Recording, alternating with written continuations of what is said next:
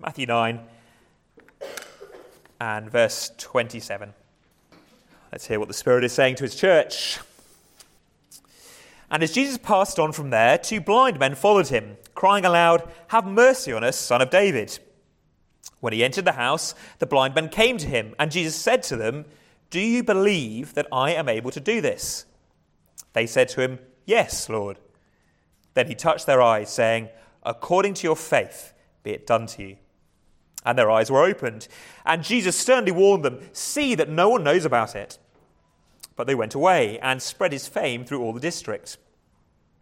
As they were going away, behold, a demon-oppressed man who was mute was brought to him. And when the demon had been cast out, the mute man spoke. And the crowds marveled, saying, "Never was anything like this seen in Israel." But the Pharisees said, "He casts out demons by the prince of demons." And Jesus went throughout all the cities and villages, teaching in their synagogues and proclaiming the gospel of the kingdom, and healing every disease and every affliction.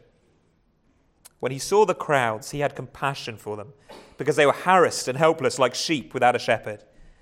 Then he said to his disciples, "The harvest is plentiful, but the laborers are few. Therefore pray earnestly to the Lord of the harvest to send out laborers into his harvest." Let's pray.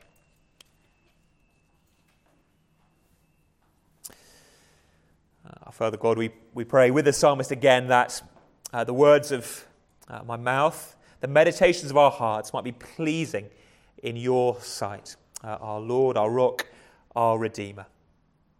So speak to us and enable us to hear. Unstop our deaf ears, open our blind eyes, we pray, that we might see Christ.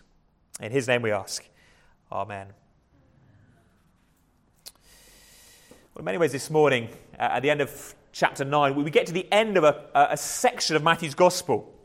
The chapters weren't there originally, so Matthew didn't write chapter 1, 2, 3, 4, 5, but it does seem that he structured his Gospel quite carefully. When you read the Gospel accounts, we mustn't think that they're just a kind of newspaper report of what happened, as if Matthew or anyone else was sitting there writing down everything that Jesus did. No, they're carefully chosen snapshots, if you like, of Jesus' life. And you can tell from the reading we've just had that we're getting to the end of one of those little portraits. We get a kind of summary verse. You see verse 35? Jesus went throughout the cities and villages, teaching in their synagogues, proclaiming the gospel of the kingdom, and healing every disease and every affliction. Well, that's very reminiscent of chapter 4 and verse 23. Let me read that to you. He, Jesus, went throughout all Galilee, teaching in their synagogues, proclaiming the gospel of the kingdom, and healing every disease and every affliction among the people. One of the things we've said time and again in Matthew's gospel is that Matthew is painting, if you like, with the colours given to him by the Old Testament. The New and the Old on different books. It's not as if the Old Testament is God's first story, and then when that kind of went wrong, he thought, well, plan B, let's start again, and I'll send Jesus. No, Jesus is the continuation of everything that began in the Old Testament. And one of the things we've seen Matthew doing is painting Jesus in colours, if you like, that remind us of Moses, the great leader of Israel, the great rescuer of Israel. So in the first few chapters of Matthew's Gospel, we saw Jesus as a baby fleeing from an evil Gentile king trying to kill him. Do you remember that's what happened to Moses too? And Moses, in fact all the Israelite boys, when they were born, had to escape Pharaoh, the Gentile king, trying to kill them. Jesus, with Joseph and Mary, flees off into Egypt. And when they come back, God through Matthew, quotes the prophet Hosea, "Out of Egypt I've called my son." He quotes the Old Testament, comparing Jesus coming out of Egypt to, well, a bit like the Israelites coming out of Egypt. When Moses led the Israelites out of Egypt, he went to a mountain, didn't he? They went to Mount Sinai, and the Ten Commandments given, teaching God's people how they ought to live now they've been saved. What does Jesus do? Well, he goes up a mountain and teaches the Sermon on the Mount. That was chapters 5 through 7 of Matthew's Gospel. And what we've said in chapters 8 and 9 is we see, if you like, what happens next. In Moses' life, what happened next is that the Israelites went into the wilderness. They wandered through the desert, and time again, they rebelled. In fact, in the book of Numbers that tells that story, God says to his people, 10 times you've rebelled against me. God did all sorts of miraculous things, but 10 times the Israelites responded in unbelief. So what do we get in Matthew's Gospel? We get Jesus coming and doing 10 miracles. That's what chapters 8 and 9 are all about. 10 miracles that are meant to promote faith, to prompt faith, to grow faith in God's people. That's why those verses that are very, very similar in chapter 4 and the end of chapter 9 there, if you like, are the summary, the bookends of what Jesus is doing. He goes around preaching, and then we get the Sermon on the Mount, a bit like Moses, and healing every disease, doing these 10 miracles that are particularly highlighted. And, well, as you get at least a sort of feel from the end of our passage, from our passage today rather, this time, some people do have faith. Okay, it seems that Jesus is going to be a more successful rescuer than Moses was. So the crowds, in verse 33, are amazed, although the Pharisees grumble. The blind men who come have faith in Jesus to rescue. Jesus is going to be a greater rescuer than Moses ever was. And it seems that the seeds of faith are beginning to grow in God's people. And so these miracles we're looking at today, the healing of the blind men and the man unable to speak, are in some ways the end of Jesus' miraculous work in Matthew's Gospel. Now, there are other miracles, okay, just scattered here and there. But the vast majority of them have been here in chapters 8 and 9. And so in some ways, these are the climax. Okay? They're the final chapter of this little part of the story, at least, that's meant to give us faith in the Messiah. So let's just look at them. They're very simple in one sense, but I think they have deep lessons for us. So first of all, verses 27 to 31, very simply, Jesus makes us see. Jesus makes us see. Last week we saw Jesus had restored a dead girl to life, and he moves on. He moves on from that house, and these two blind men come to him. And their words are amazing. Have mercy on us, son of David. Have mercy on us, son of David. Who's David? Children, do you remember who David is? Can any of the children remember who David is in the Bible? He's in the Old Testament. Who's David? Brilliant. He was a king. He was a king. He was a great king of Israel. So if you're the son of a king, what are you going to be when you grow up? You're a prince, yep. And then also, what are you going to be when you're on the throne? A king too. Brilliant, exactly. So Jesus, when the blind men called Jesus the son of David, they're saying, you too are king. David's died now, so he can't be king anymore. But the new king has come. Fascinating. These blind men are the first people in Matthew's Gospel to call Jesus son of David. Matthew wrote the Gospel to persuade us that Jesus is God's king. The very first verse of the book of Matthew tells us that this is the book of the genealogy of Jesus Christ, the son of David. Matthew 1 verse 1 introduces us to Jesus as the son of David. But no one so far has recognized him as such. Not the disciples, not Peter or John. Nobody has called Jesus son of David until now, at the peak, if you like, of these miracle stories. And you see the irony? It's the blind men who see who Jesus is. Have mercy on us, son of David. They have faith. They can't see, but they have faith. And in many ways, it's their faith that is emphasized in this little passage. So initially, it seems that Jesus keeps walking. They're crying after him, have mercy on us, son of David, have mercy on us. But he keeps going. He goes inside. He goes into the house. But they keep going. The blind men come to him in verse 28. And so Jesus addresses them. Do you believe? Do you have faith that I'm able to do this? They say yes. And his response, according to your faith, be it done to you. See that emphasis on faith, faith, faith? That these men, these blind men, although they cannot see, have faith. If you like, although they're physically blind, they are spiritually seeing.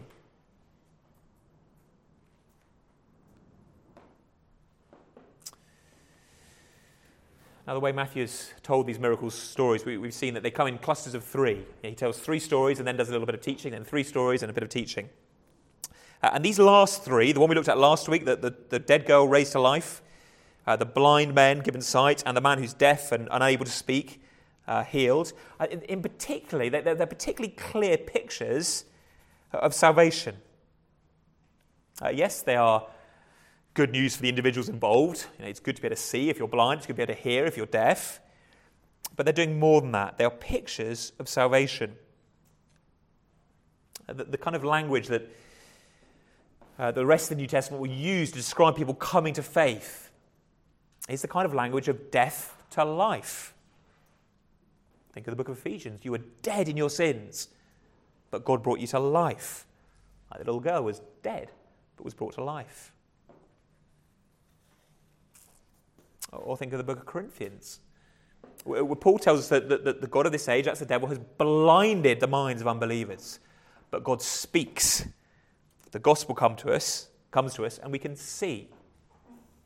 That's the kind of words that picked up in Amazing Grace, isn't it? I was blind, but now I see. That is a picture of salvation. Few of us, if any of us, might have ever been physically blind, but we were all once spiritually blind until Jesus comes and gives us sight. But actually, I think the emphasis here, this time, with this little healing incident, is not so much that these men can see for the first time spiritually, because actually they seem to already believe in Jesus. They come acknowledging that he is the Son of David and that they need mercy. If you like, spiritually, they seem fairly sorted out before they even arrive. So what is this a picture of? How is this a picture of salvation? I would suggest to you that what it is a picture of what Christ will do for those with faith when finally we meet him. This is a picture of what Christ will do for those with faith when finally we meet him. What is it that Christ will do for you if you're a believer? Well, one day Christ will give you sight. You say, well, that's silly. Children, I can see already. I'm not blind. I don't even need glasses. So how is Jesus going to give me sight? Well, Jesus is going to give you sight because one day he is going to return and will no longer need faith. Right now, children, the call is to believe in Jesus, but you haven't seen Jesus, have you? And your dad and mum haven't seen Jesus, and your granny and grandpa haven't seen Jesus, and your great-granny and great-grandpa haven't seen. On and on and on we could go. No one has seen Jesus for 2,000 years. That's why Paul, one of the apostles, says we live by faith, not by sight. If you like, right now we're in the position of the blind men at the beginning of the story. We trust that Jesus is the Son of David. We trust that he's God's King. We know we need mercy from him, but we cannot see him as he really is. Jesus is, well, where's Jesus, children? Where's Jesus nowadays? Yeah. Brilliant, at the right hand of the Father in heaven. There you go. Someone's been saying their Apostles' Creed. Very good. Jesus is in heaven at the right hand of the Father. You can't see him. You can't see into heaven. Doesn't matter how big a telescope you get, does it? You can't see into heaven. You might be able to see some planets.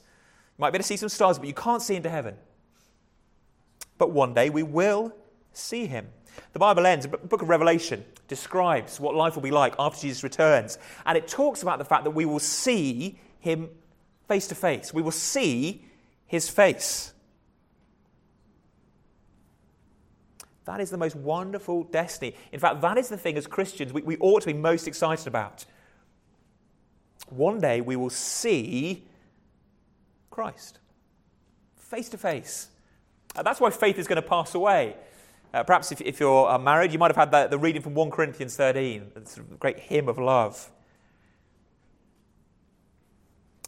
And in Paul's celebration of how important love is and how great love is, he says that actually of the 3 great virtues of the Christian life, faith and hope and love is the greatest because the other 2 are going to pass away. One day when Christ returns, or when we die, we won't need to have faith anymore because we will be able to see. We won't need to have hope anymore because what he's promised will have arrived, but we will still love. These blind men come in faith and end being able to see Christ. He reaches out, he touches them, and their eyes are opened. In fact, John, as he writes a letter, says that one day we'll be transformed into Christ's likeness because we will see him. It is seeing Jesus that is going to end all your troubles. It is seeing Jesus somehow. It's that vision that seems to be the method that God uses to transform you into Christ's likeness. He is so glorious, so wonderful, so beautiful, so astounding that just to look on him will transform us. Our sin will be gone, suffering no more, because we will see him. There was a young man called William Montague in the 19th century who was blind from the age of 10. He was an aristocrat, the son of a lord. He grew up and he met a young woman and fell in love, and they got engaged. She was the daughter of an admiral. And he'd never seen her because he was blind. But it's just about the time the doctors were getting themselves sorted, and so there was a new surgery developed. Experimental, no one knew if it would work. But William Montague went under this surgery. But he refused to have the bandages taken off, because the surgery happened just a week or two before his wedding day. He refused to have the bandages taken off to find out if the surgery had worked. He refused until he was standing at the front of church waiting for his bride to come down the aisle. And as his bride arrived, his father took the bandages off, and light flooded in, and for the first time William Montague could see. And what did he see? He saw his bride, the one to whom he'd been promised. One day that the veils will go, that the struggle you have as a Christian to live by faith, that the sort of doubts that you have, the uncertainties that we all go through, they'll be gone. The life of faith is not forever. And the life of faith is a battle. Children, sometimes it'll be hard for you. There might be lots and lots of people at school who don't believe in Jesus and think you're, well, silly to believe. But one day it won't be like that. One day we will see and be transformed. One day Jesus will do for us what he has done for these blind men. Jesus will make us see. But he's going to do more. He's not just going to make us see, he's going to make us sing. Look at verses 32 to 34. Jesus is going to make us sing. The problem this time seems to be twofold. This man who comes to him is demon-oppressed. We don't get a lot of detail about how this works and what's going on. I don't want to speculate too much this morning, but somehow, and I've no idea how, but somehow he has come particularly under the influence of evil spirits. And that seems to have shown itself in the fact that he is mute. Now, the word there, mute tends to just mean he can't speak, and certainly he can't speak, but the word underlying it also implies that he's deaf. So this man seems to be someone who's deaf and can't speak. He is therefore utterly unable to come to Jesus and ask for help because he can't speak. And he's utterly unable to hear the good news about Jesus because he's deaf. If you like, he is completely cut off from the good news of the gospel. And yet, Jesus still conquers. Possessed somehow by the demons, unable to hear about Christ, unable to hear, if you like, the preaching of the blind men, Son of David, have mercy, unable to speak and say, Lord, heal me, and yet, still, Jesus conquers. It's just so simple. It's almost matter of fact, isn't it? Verse 33, when the demon had been cast out, the mute man spoke. There's no fuss, there's no fanfare. It just happens. Jesus just does it. This guy's transferred, if you like, from the kingdom of Satan to the kingdom of Christ. And his tongue is loosened. And presumably, too, his ears unstopped. Now, what's going on? Why is Matthew including this little miracle? Particularly as it's not particularly spectacular. It's not a long story, is it? There's no drama. This guy wanders in, Jesus heals him. But it's not just that Matthew has thought, well, I ought to sort of go around the different body parts. Okay, I've done eyes. We've done the paralytic. His legs didn't work. I've done a kind of fever. I've done skin, leprosy. I know, we need to do tongue. Okay, he's not running out of bits of the body to cover. I think there's a very particular reason that Matthew includes this story? Obviously, it's included because it happened, but a very particular reason that it's here. Keep your finger in Matthew's Gospel, but turn back to Isaiah 35. Isaiah 35.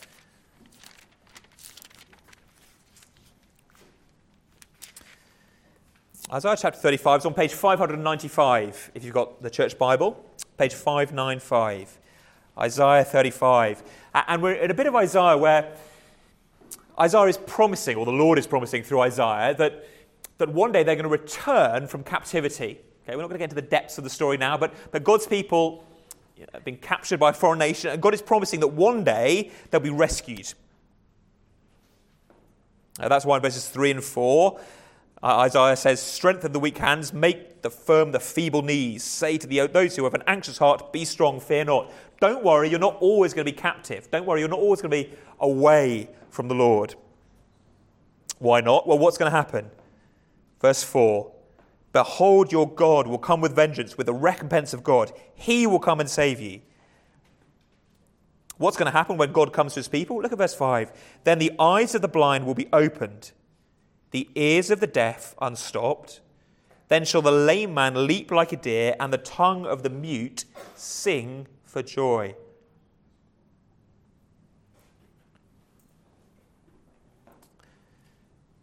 Verse 5 and 6 should be ringing all sorts of bells from this week and indeed from the last couple of weeks if you've been around before.